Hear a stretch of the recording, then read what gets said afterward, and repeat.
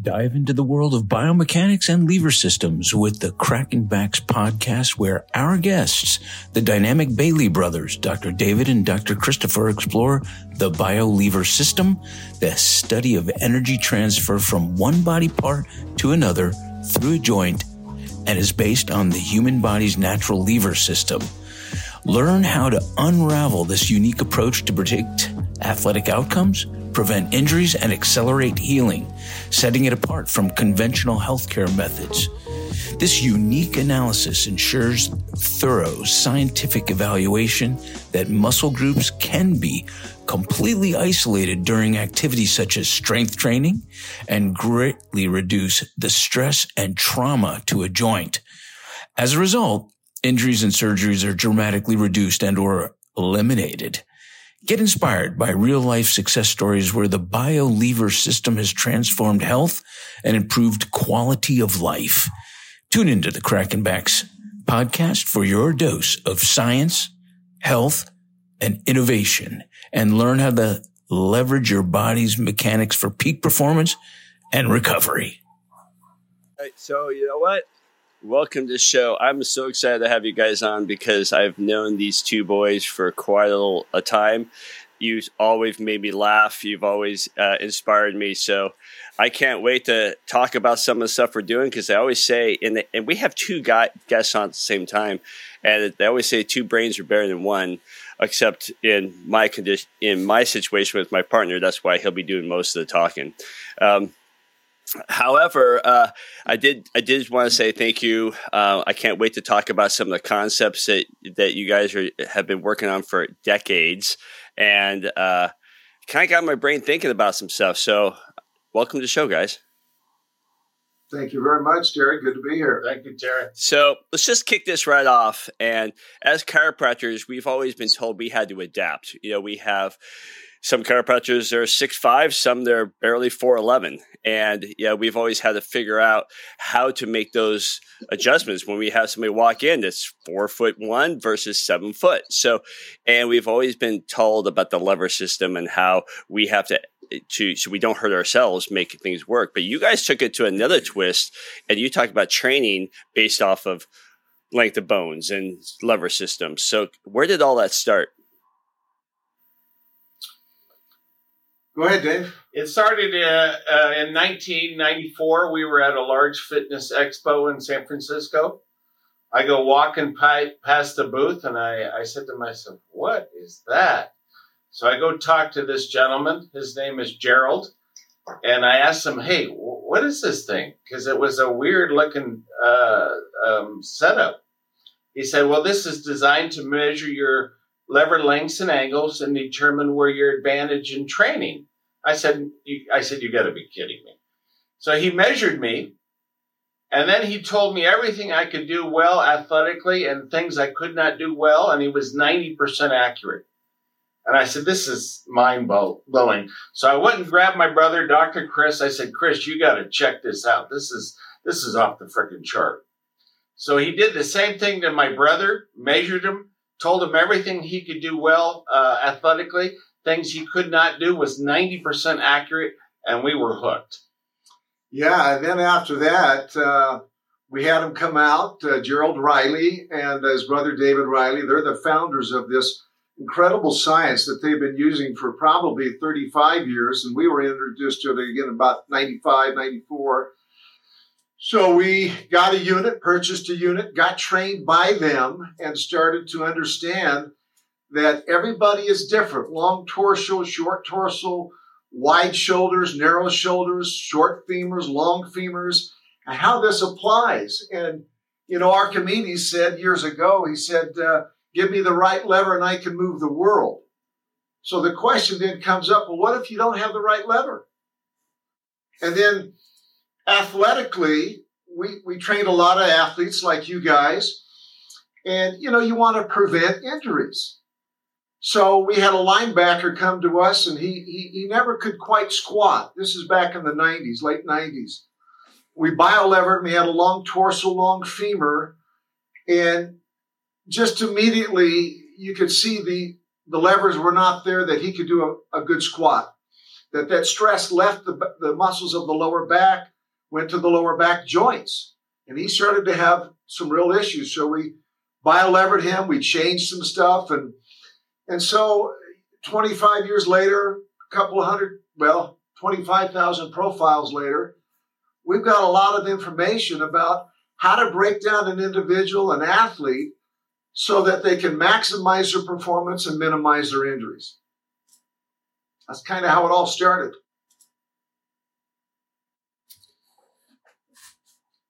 So, well, I'll jump in and ask. There were some things that I read up that I was curious about.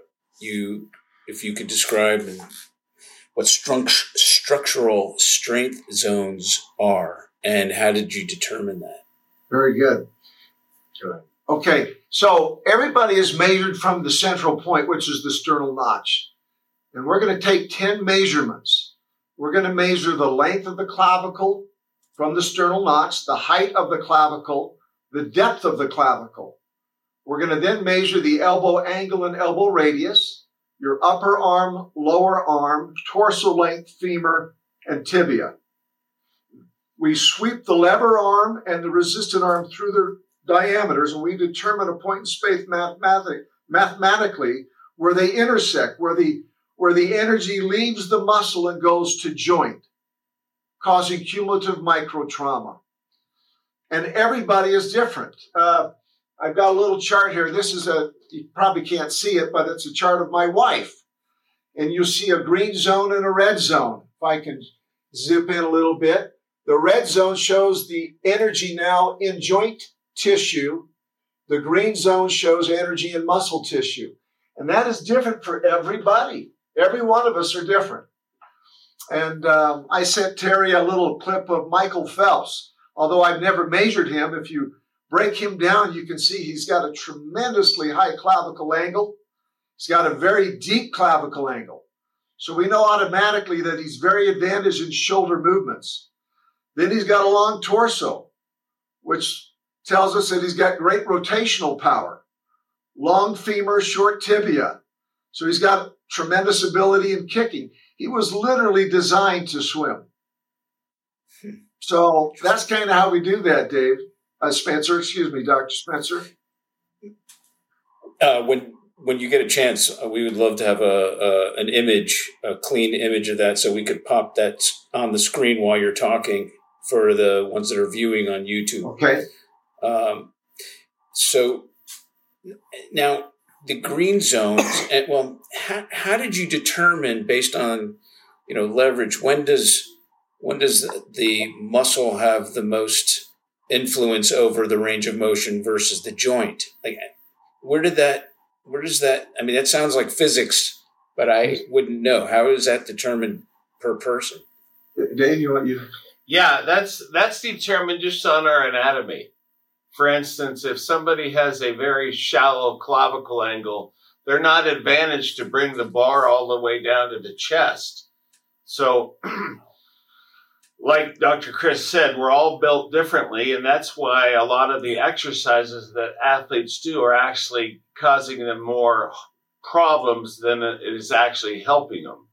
And so that's why we can take this information and make adjustments to their training protocol to help them so they're not traumatized in the weight room versus being traumatized in the field. A lot of athletes try to do what the coaches ask.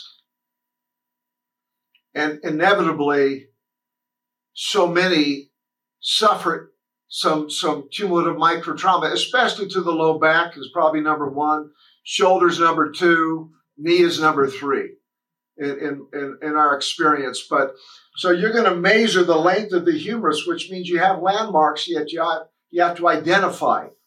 So we're going to identify about 10 landmarks on the body, which tells you got to know your anatomy.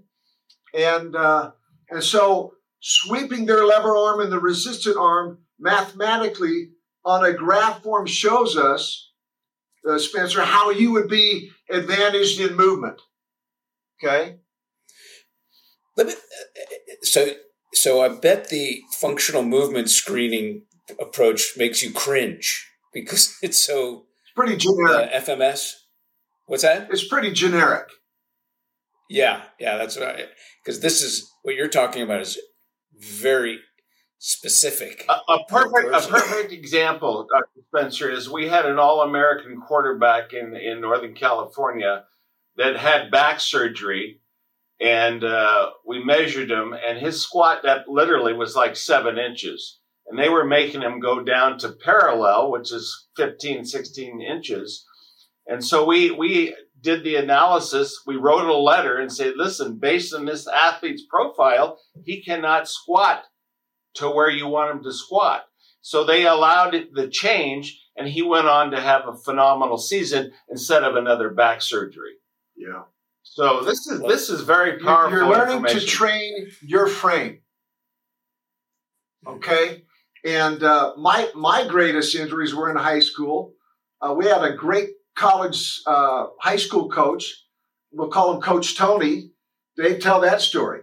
Tony Kim. Yeah. Yeah. My all-star football coach in high school was a very well-built gentleman. He played college football, and he had heard that we had this piece of equipment because he had one of his shoulders replaced. So we measured him, and he literally was 19 degrees to full extension, which means he had to stop 10 inches off his chest in the bench press. He had a very low clavicle angle. So as soon as his elbow went above that angle, it put stress on his shoulder. And I went and trained him in the gym and completely changed how he trained because he wanted to save his other shoulder. Yeah. So this is amazing information. It's not that an athlete can't train it a particular way. It's what's the cost-reward ratio, right? And again, in the prevention aspect, you want to have these kids healthy later in life, 40, 50, 60, and avoid these problems. I'm 62. Dave's a little older, 64.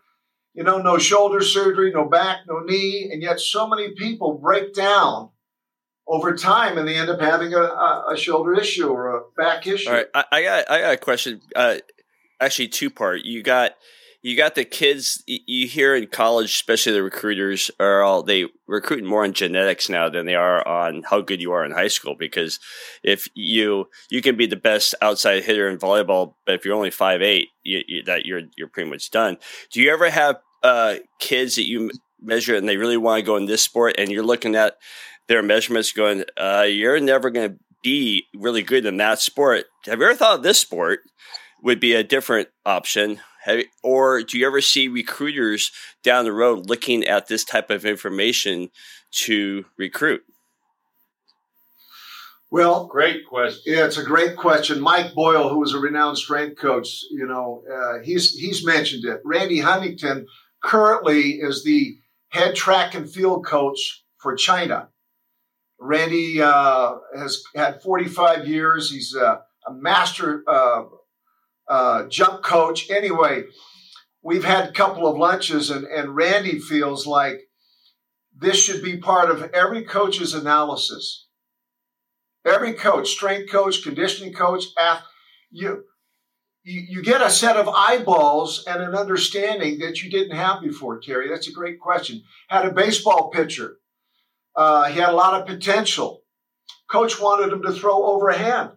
He had a 2-degree clavicle angle. He's going to have a 3/4 release out here. This, not good for him. Impingement issues. This, he felt really good. Generated some more miles per hour. So, that's a profound question. And with our kids, every time, so when you start measuring an athlete is when they start growing, let's say at about age 12. Each growth spurt, you reevaluate, okay? Because their levers change. Once you're done growing, don't have to really have another measurement. So if you're an adult, it's one time only.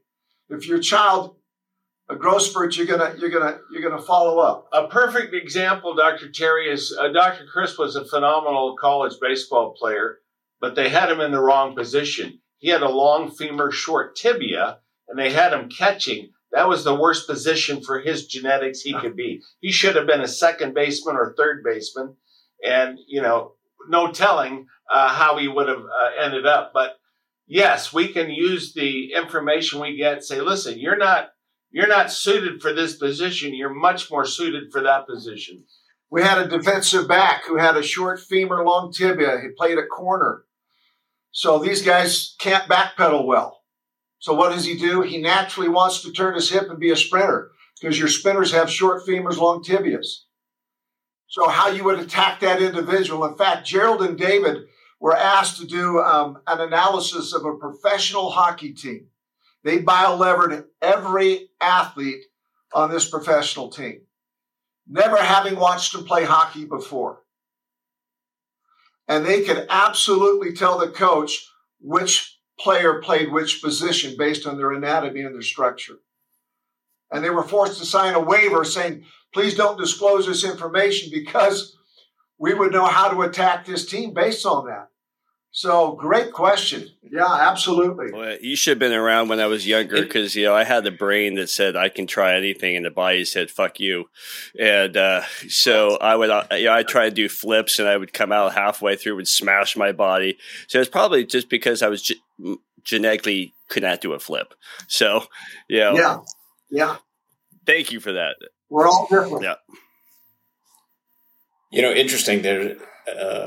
There's apparently some merit to this, or a lot of merit to this, because I remember Coach Parcells would look at players in their positions, and he would say, "Oh yeah, he's going to be a good, halfback or running back, short arms, short neck," and he would go through their dimensions, and I would think, "Wow, that's interesting how he already in his head instinctively profiled patients players' anatomy based on their position in football." And Dr. Spencer, that's a great point. They've been doing this for quite some time, but there never has been a system that you can reproduce with accuracy these angles and these measurements and then apply that to rehab, to performance, to prevention, and just daily lifestyle. Here's a perfect example, Dr. Spencer. Dr. Chris and I, back in the early 90s, we evaluated 8 BYU football players that were headed for the NFL Combine. Now, they were 6 months after their season, right? So they should have been healthy. We went through their muscle testing of upper and lower extremities. They averaged 5 muscle weaknesses in their lower extremities and 7 in their upper. None of these players ended up getting drafted. My point is, why was their body so beaten down? It's because they were doing the training by the strength coaches, the bench press, the squats, and all these exercises that a lot of them were not advantaged to do. And consequently, their bodies were still beat up when they went into the NFL Combine. So by making a little bit of changes here and there, it could have drastically changed that. I have a hypothetical, or really it's a real clinical case that I have a question that when you're measuring length of bones and their angles, and I'm wondering there are some athletes, especially when the FMS thing was a hot item for strength and conditioning coaches, because it gave them a recipe. And they thought that recipe applied to everybody. So, it made it a no-brainer thing. But they took one of the players and they said, no, you need to be squatting like this. Now, his feet would be positioned that you're looking at the bottom of feet, let's say, and his feet would be positioned like this. Now, would that be something that you would be able to identify as to why that was comfortable for him? But they made him do this, and he ended up with hip injury. Well, having been an assistant strength coach for a couple of years, and then I was on the board for 3 years for the CSCCA, I think in general, a good squat position is feet shoulder width apart, toes slightly externally rotated 5 to 10 degrees, allowing for that hip sink, that hip motion. Toes forward, really is not a natural position for that squat procedure. Some say, well, you can emphasize the quads more by doing that. I don't know that. We know that very few people have the mechanical leverage to do a squat below 90. Well, actually what ended up happening with that particular athlete, and I think happens a little more often than we think, is there's such a phenomenon that, we're like you guys said, we're not the same from one side to the other. We're very asymmetrical, but we think we're symmetrical. He had retroversion of the femoral neck into the acetabulum. So, his retroversion, and so that's why he had to angle his foot out to one side, and then the other hip was normal. Yeah. Would that be something that the BioLever system could identify as to why, or an X-ray? Simply an X-ray would identify that. Taking an X-ray, looking at the hip socket, the joint, the angles. BioLever is going to measure that femur length, tibia length, torso length. It's going to, in a movement, you want balance. So it's really going to determine a structural balance range of motion for everybody. So functionally, it will determine our squat depth and how far the athlete can bend forward before they get an energy transfer into the lumbosacral joint. So we're looking at squat depth and torso deflection. We call it a torso deflection, but it's flexion of the torso forward, right? And sometimes you see people squatting and they're doing a back squat. Their torso is completely like this. And from a chiropractic point of view, when that happens, the nucleus is going to be thrown back. So really controlling that angle and squat depth based on your frame is, we find it invaluable. So you mentioned, and I was really ready to toss the question out about deflection range and what do you mean by that? And how does that apply to, let's say, a squat? Okay, go ahead.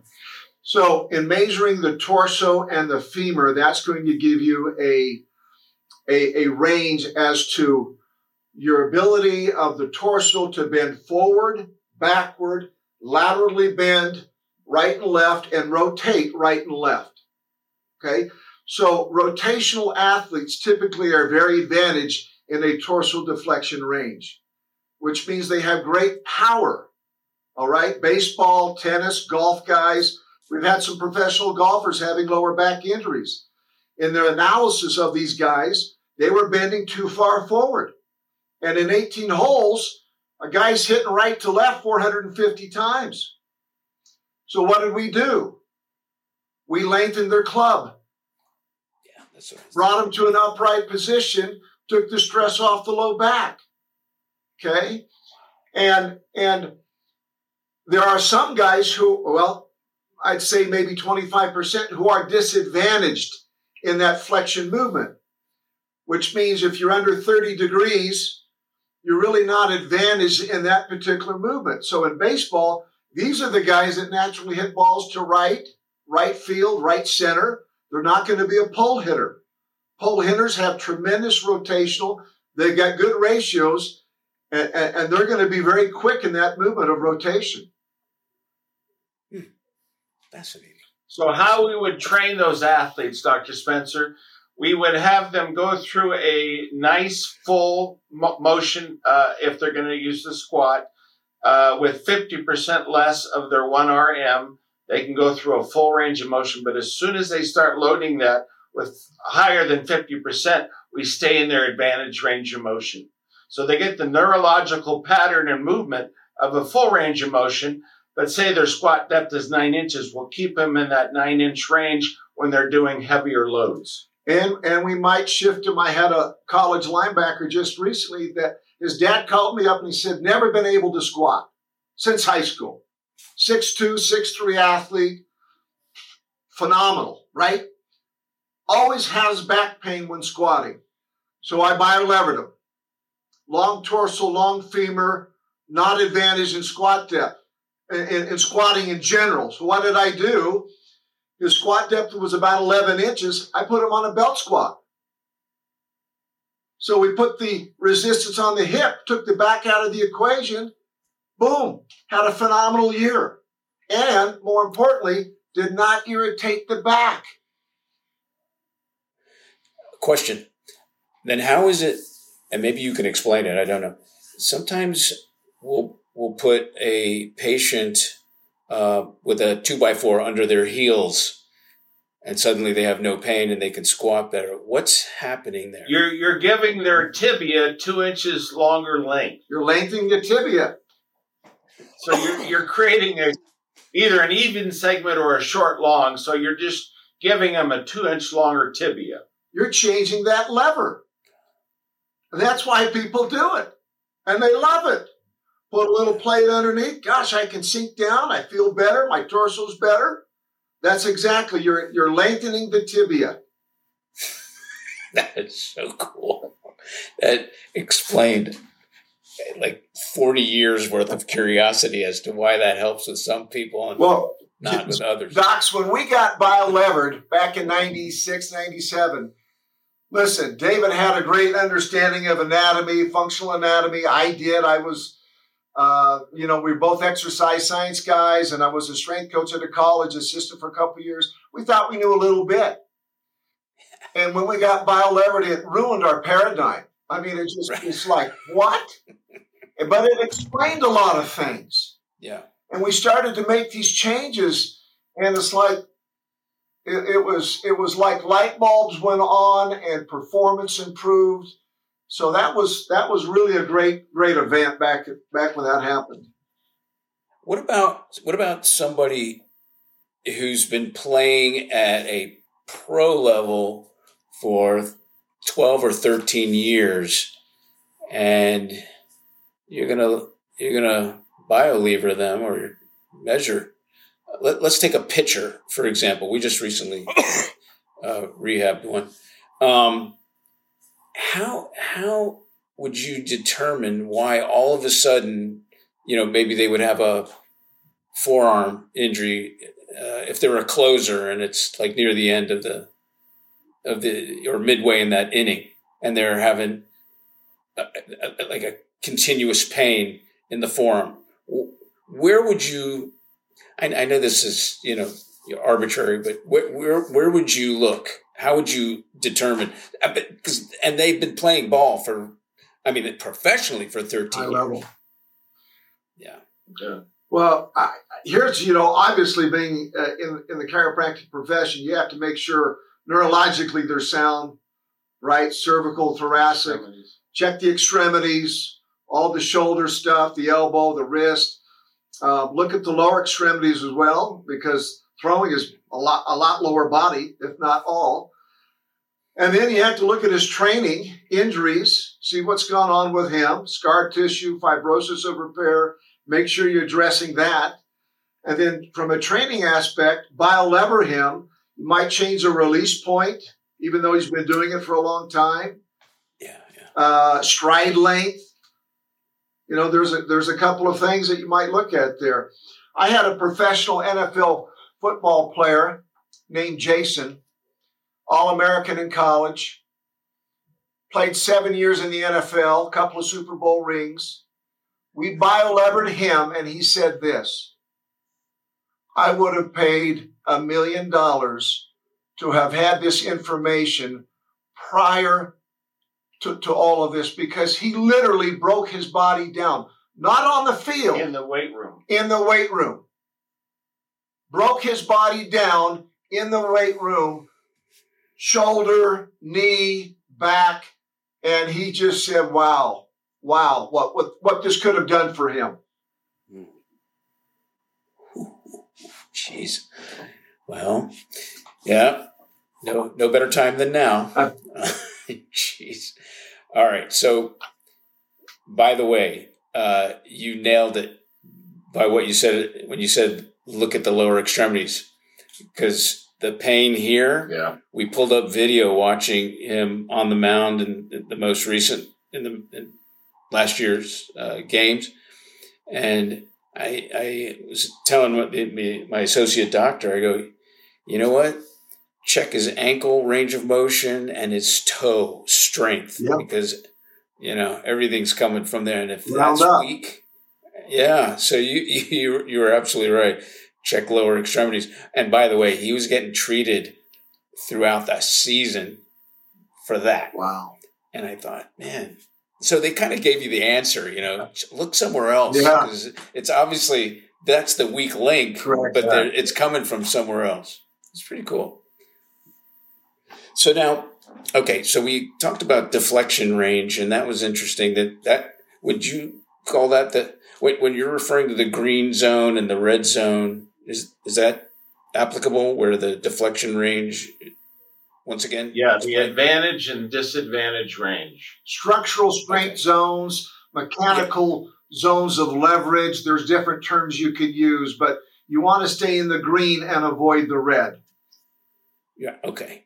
So now, would you tell somebody that wants to squat that that they have, what did you say, long torso, long tibia? Femur.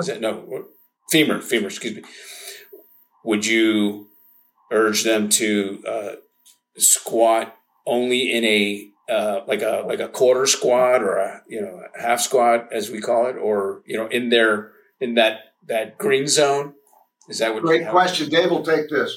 Dr. Spencer, this is what I'd say. If he's not an athlete, if he's not a strongman or a competitive powerlifter, I wouldn't have him squat, because we know that 90% of the population cannot squat to parallel and stay in their advantage range of motion. So that's number one. If he is a college athlete or pro athlete and he has to squat, you have him warm up. He can go through a nice range of motion on his warm up. But as soon as he starts adding any type of load, then he has to stay in his advantage range of motion. Otherwise, he's going to cause micro trauma, subluxation, more micro trauma, and then that joint is ready for failure. So we want him to stay in that advantage range. And to add to that, my young son Joseph, who's 17 now, when he was 13, I started to introduce the squat movement, right? You introduce movement patterning before you do load. So I analyzed Joseph. I bio-levered him. We looked at his ability to squat. He could front squat better than he could back squat. Okay, so what I did with Joseph, he could stay in his structural mechanical strength zone in a front squat, but he could not in a back squat. So I elevated the bench. We had him come down to a bench as a touch point, and we front squatted for a while, and then to get the back part of the squat, I did a goblet squat. So we held a kettlebell dumbbell here, taking that back flexion out of the equation so he could get that, and we maintained a 10, 11-inch squat depth. So you could hit the muscle groups involved. I just don't want to cause some trauma to a young spine, especially with a compressive load. So I'm more than excited to hear this and these modifications and what we have typically thought, everybody has to go full range with everything. Because many years ago, there was a concept in training called power factor training. I'm not sure if you ever heard of it, but there's a book on it, and it was popular, and I still do it to this day. And it is basically doing training in your strongest range. Now that sounds very generic, but everybody knows where their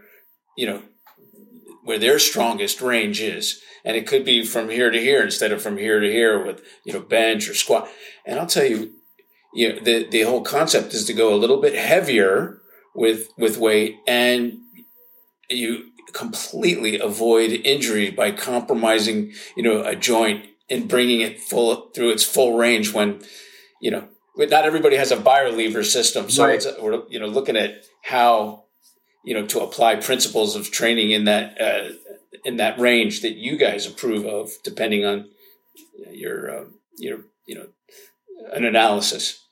What would someone do though if they can't get? I mean, I got to tell you, I've never heard of the BioLever system. So how would somebody that evaluate themselves, or how would a chiropractor help, or a physical therapist or something, if they don't have that system? Yeah.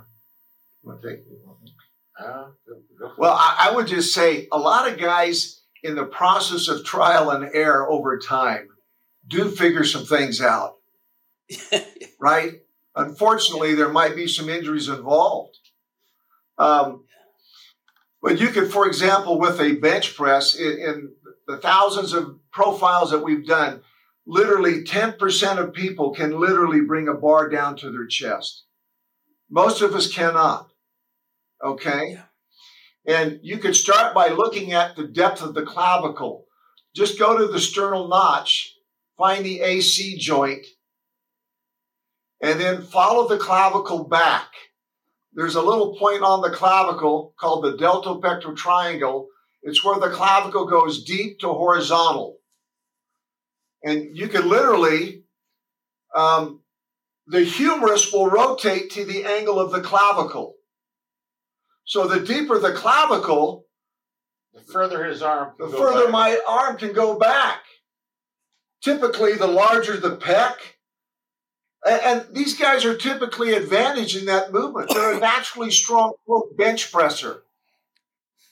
I'm working with collegiate athletes every week, 15 to 25. I had a guy come in the other day. I just looked at his depth angle. I said, man, you're a heavy bencher, aren't you? He goes, how'd you know? I had a lady come in. She was a swimmer. I just looked at her clavicle. I'd never seen her before. I figured, well, I had about 20 athletes around me. I said, let's see if I can guess her stroke. I got a 25% chance of maybe guessing something right. But I just looked at her clavicle angle, which is the clavicle to the AC joint, the sternal notch to the AC joint. That on that angle, she was very low. I said, you're a breaststroker. She goes, how did you know that? I says, because freestyle and butterfly and back's got to have a high angle to do that. Otherwise, they're going to have impingement. And impingement is the number one injury for shoulders, right? For swimmers, it's the number one injury. So you can start to just look at anatomy and get a ruler and protractor. Gerald Riley literally was the Arthur Jones of this. Gerald and David started this probably in the late 70s. He was an athletic trainer. His brother was an engineer. And they started this system of analyzing these people. We got certified from them. But he's like an Arthur Jones. I said, Gerald, he broke down an athlete that was just amazing. And we've, over the 30 years, learned from Gerald and David. But just start looking at people's anatomy. All right, I got to jump in on this one. So in the clavicle, you've got let's take a fractured clavicle. So now they break it, and now it changes that angle. And then if they don't get surgery, it's going to have one angle. If they do get surgery, they put that plate in there, and now it just totally changes all the range of motion, but it doesn't affect the other side. What adaptations do you make on those two scenarios? Good question. That's a great question. So, a clavicle, if you break mid, it's really not going to affect the AC joint. It'll affect a lump here, calcium, callus, all that. Here, really not going to affect that angle. You can look at the other angle as well. We're pretty symmetrical. We do have some asymmetries, okay? But it's really not going to change overall the angle from the sternal notch to the AC joint. It might change the depth angle a little bit, but I would look at the other side as well. It's a great question, Terry. But it will change the way the clavicle rotates. So when you do bring that arm back, that clavicle has to rotate. It'll change that. So how do you make the adaptations to that? So, because now you're locking in that clavicle, and you're locking in either by the fracture healing or you're locking in by a piece of metal. So you have to change the angles that they bench or change because it's not rotating to keep up with the humerus anymore. It's a great question. Injuries change everything. And at that point, you have to adapt. and really get a lot of feedback from the athlete as to what feels good. And we'd have to actually see him in the movement, so we could look at him, go ahead and do a bench, and we could see what's doing here, what's happening here, and then we can make an adjustment. Well, so you can change the route now. So like with any injury, you're going to adapt to the weakest point, but you can use that lever system. It probably helps quite a bit determining that pre and post. Huge in rehab. Huge. How do you guys determine what actually is a long femur, or a long tibia? Like, what is it compared to the other body parts, or is there a standard? So you're measuring the femur to the tibia. Mm-hmm. You're looking at the ratio, the length of the femur to the tibia. David has an even segment length. He's a 2-foot jumper. He was a great catcher. Squatting did not bother him. Tremendous leg drive. Even segment guys have different mechanical leverage than a guy. I'm long short. I'm a long femur short guy. Okay?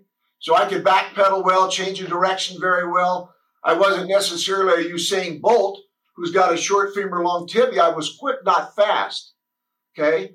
But we are measuring, you're looking at the femur relative to the tibia. So it's per individual. Per individual. Yeah. I see. But are you applying a ratio if it comes really close? Are you looking at, well, the femur measures this length and the tibia measures this length, and then? That's a good question. I think if they're within a quarter of an inch, they call it pretty much even. Yeah.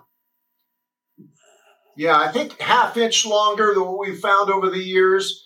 Then we would say that individual has a little longer femur, a little shorter tibia, and they might have some crossovers as well. I have an athlete who's a good 1-foot jumper and 2-foot jumpers. Your high jumpers typically have a long femur, short tibia. Okay? So they're going to transfer that horizontal force to vertical. And then the long jumpers are just the opposite. Short, long. The Carl Lewises, the sprinters. Yeah. Okay? Your Muay Thai kickers, Marco and Pedro. Oh, short, long. Short, long. Short femur, long tibia. Correct. Baseball pitchers with great velocity, long, short.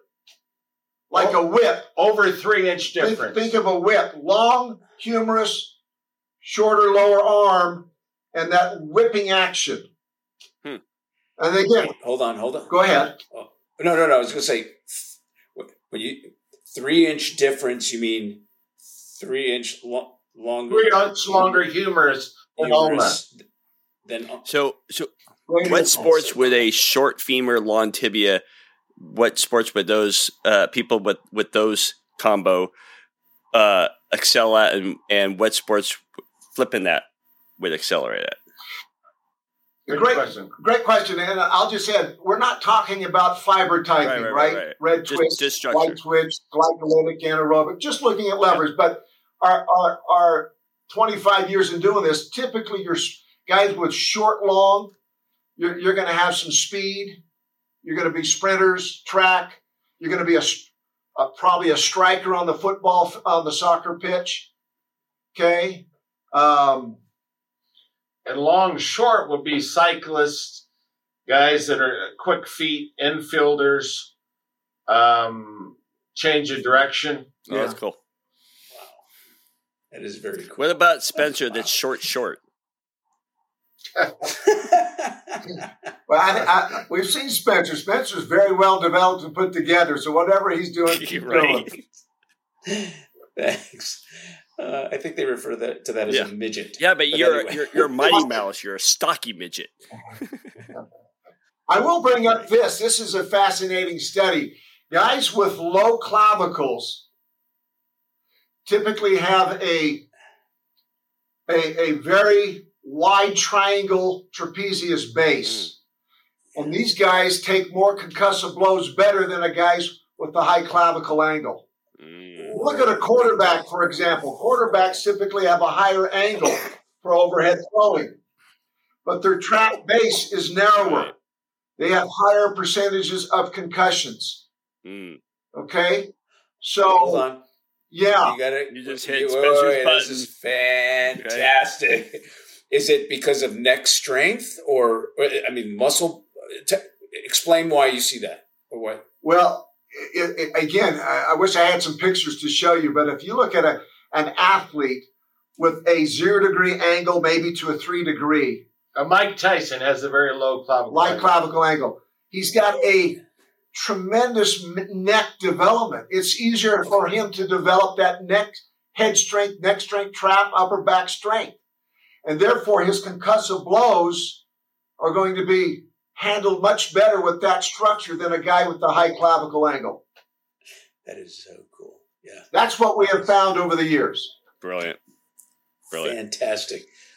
Wow, I did not expect that, but that makes a lot of sense because when concussion became the epidemic, there was discussion later on about for every increase in pound increase in strength of the neck is a 5% reduction in potential for concussion, and it's but that was after years after the big problem. But man, if people would have known about this, clavicle angle seems to have such a impact in so many different areas. It does. Yes, it really does.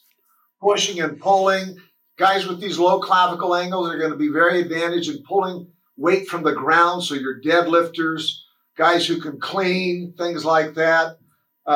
Your overhead lifting guys, it's going to be different. Everybody's got these different mechanical structural points. And the fun thing is to help people learn these, implement them, and watch what happens. Any particular resources or networks or communities that you guys suggest especially for some of our listeners that are healthcare professionals, to connect with others that are practicing this way? Yeah, that's a great question. We have some resources. There's a 3rd edition of a strength anatomy book. I forget the author, but he's got some pictures in there about training based on your morphology. So there's more and more literature coming out. Again, they don't have a system to accurately reproduce these things, but that's a book that you can look at, strength anatomy, strength training anatomy. I know Mike Boyle has talked over the years about long femur and how guys with long femur can't squat. I had a gentleman, Aaron Wellman, called me up. He was a strength coach for New York Giants. We had a great discussion about the BioLever training system, and he had a very incredible analysis that he is doing for his athletes. But we had a good discussion, and this is a unique type. We really haven't brought this to the forefront yet. Dave and I are looking. We have an invitation to speak at some conventions. And we're going to start doing that. We have access to Gerald and David Riley. There's maybe a handful of guys that really has run with this over the past 25 years. We're fortunate to be 2 of those guys. That's awesome. Yeah, I am surprised I haven't heard more about it because it seems very, very viable. And it's been around for a while, obviously. Yeah. So, gentlemen, we are entering this phase that we refer to rapid fire questions that require rapid fire answers. Either one of you could answer. There's 5 questions, or both of you could answer. And some of it has nothing to do with what we talked about, but it makes it a little more fun and real. Sounds good. Game on? Ready? Yeah. Okay. Question number 1. If you could only recommend one unconventional health tip to your patients, what the heck would it be and why? Learn to breathe properly. People don't breathe properly, so they have to learn how to do that. It's great. We've had a couple of guests on that are experts in breath work. It's pretty fascinating. Very good. Very good. Number 2, what is the weirdest question a patient has ever asked you guys, and how did you respond? Oh, wow.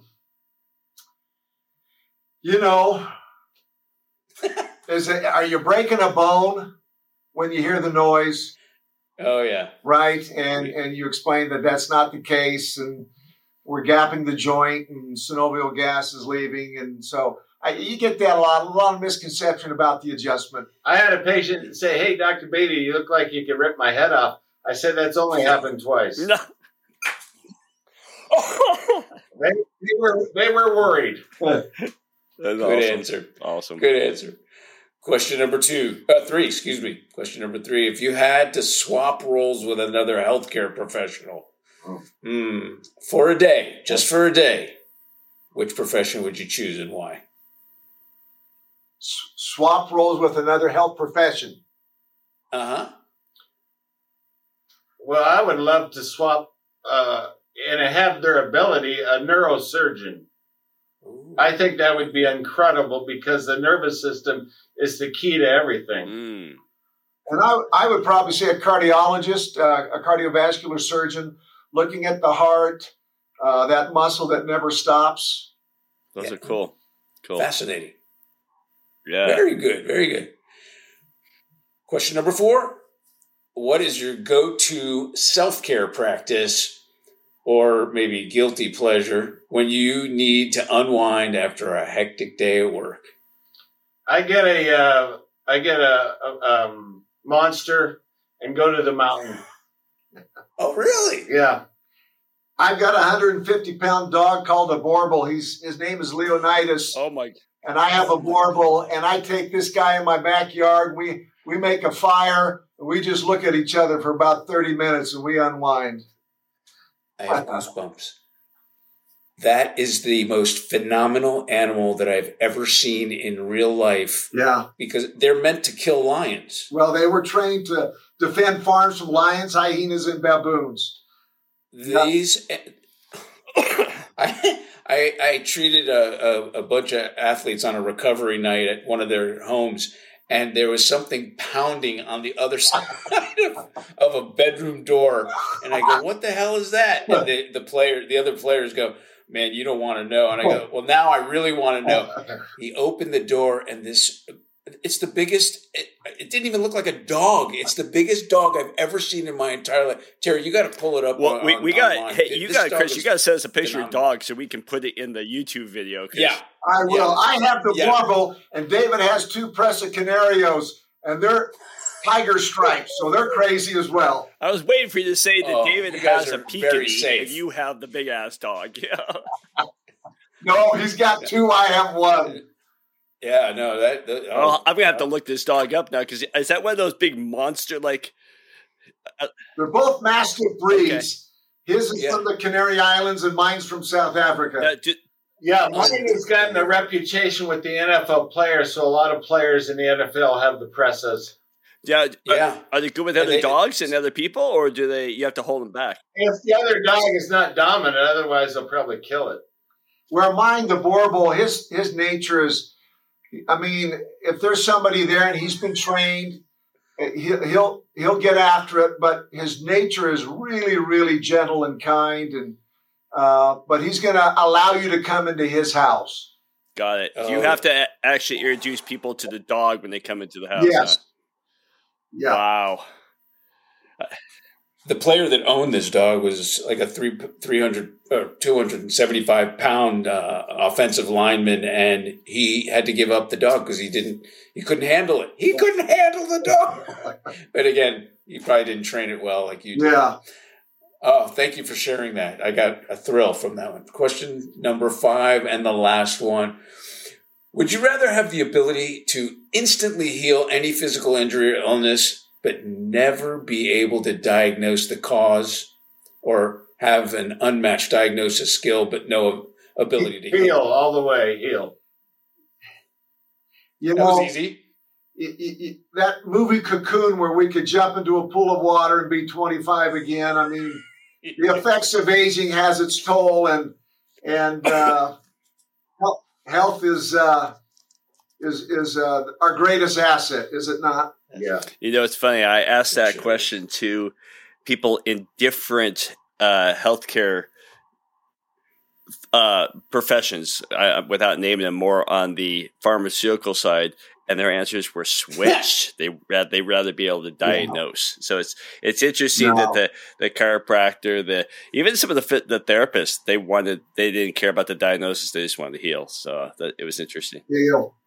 Yeah. The body's meant to heal. Where do you see this instrumentation going? I mean, yes, it's a big machine. Do you see with technology nowadays that it can get to a point where you can have an app on your cell phone and just scan the person and have all the information there?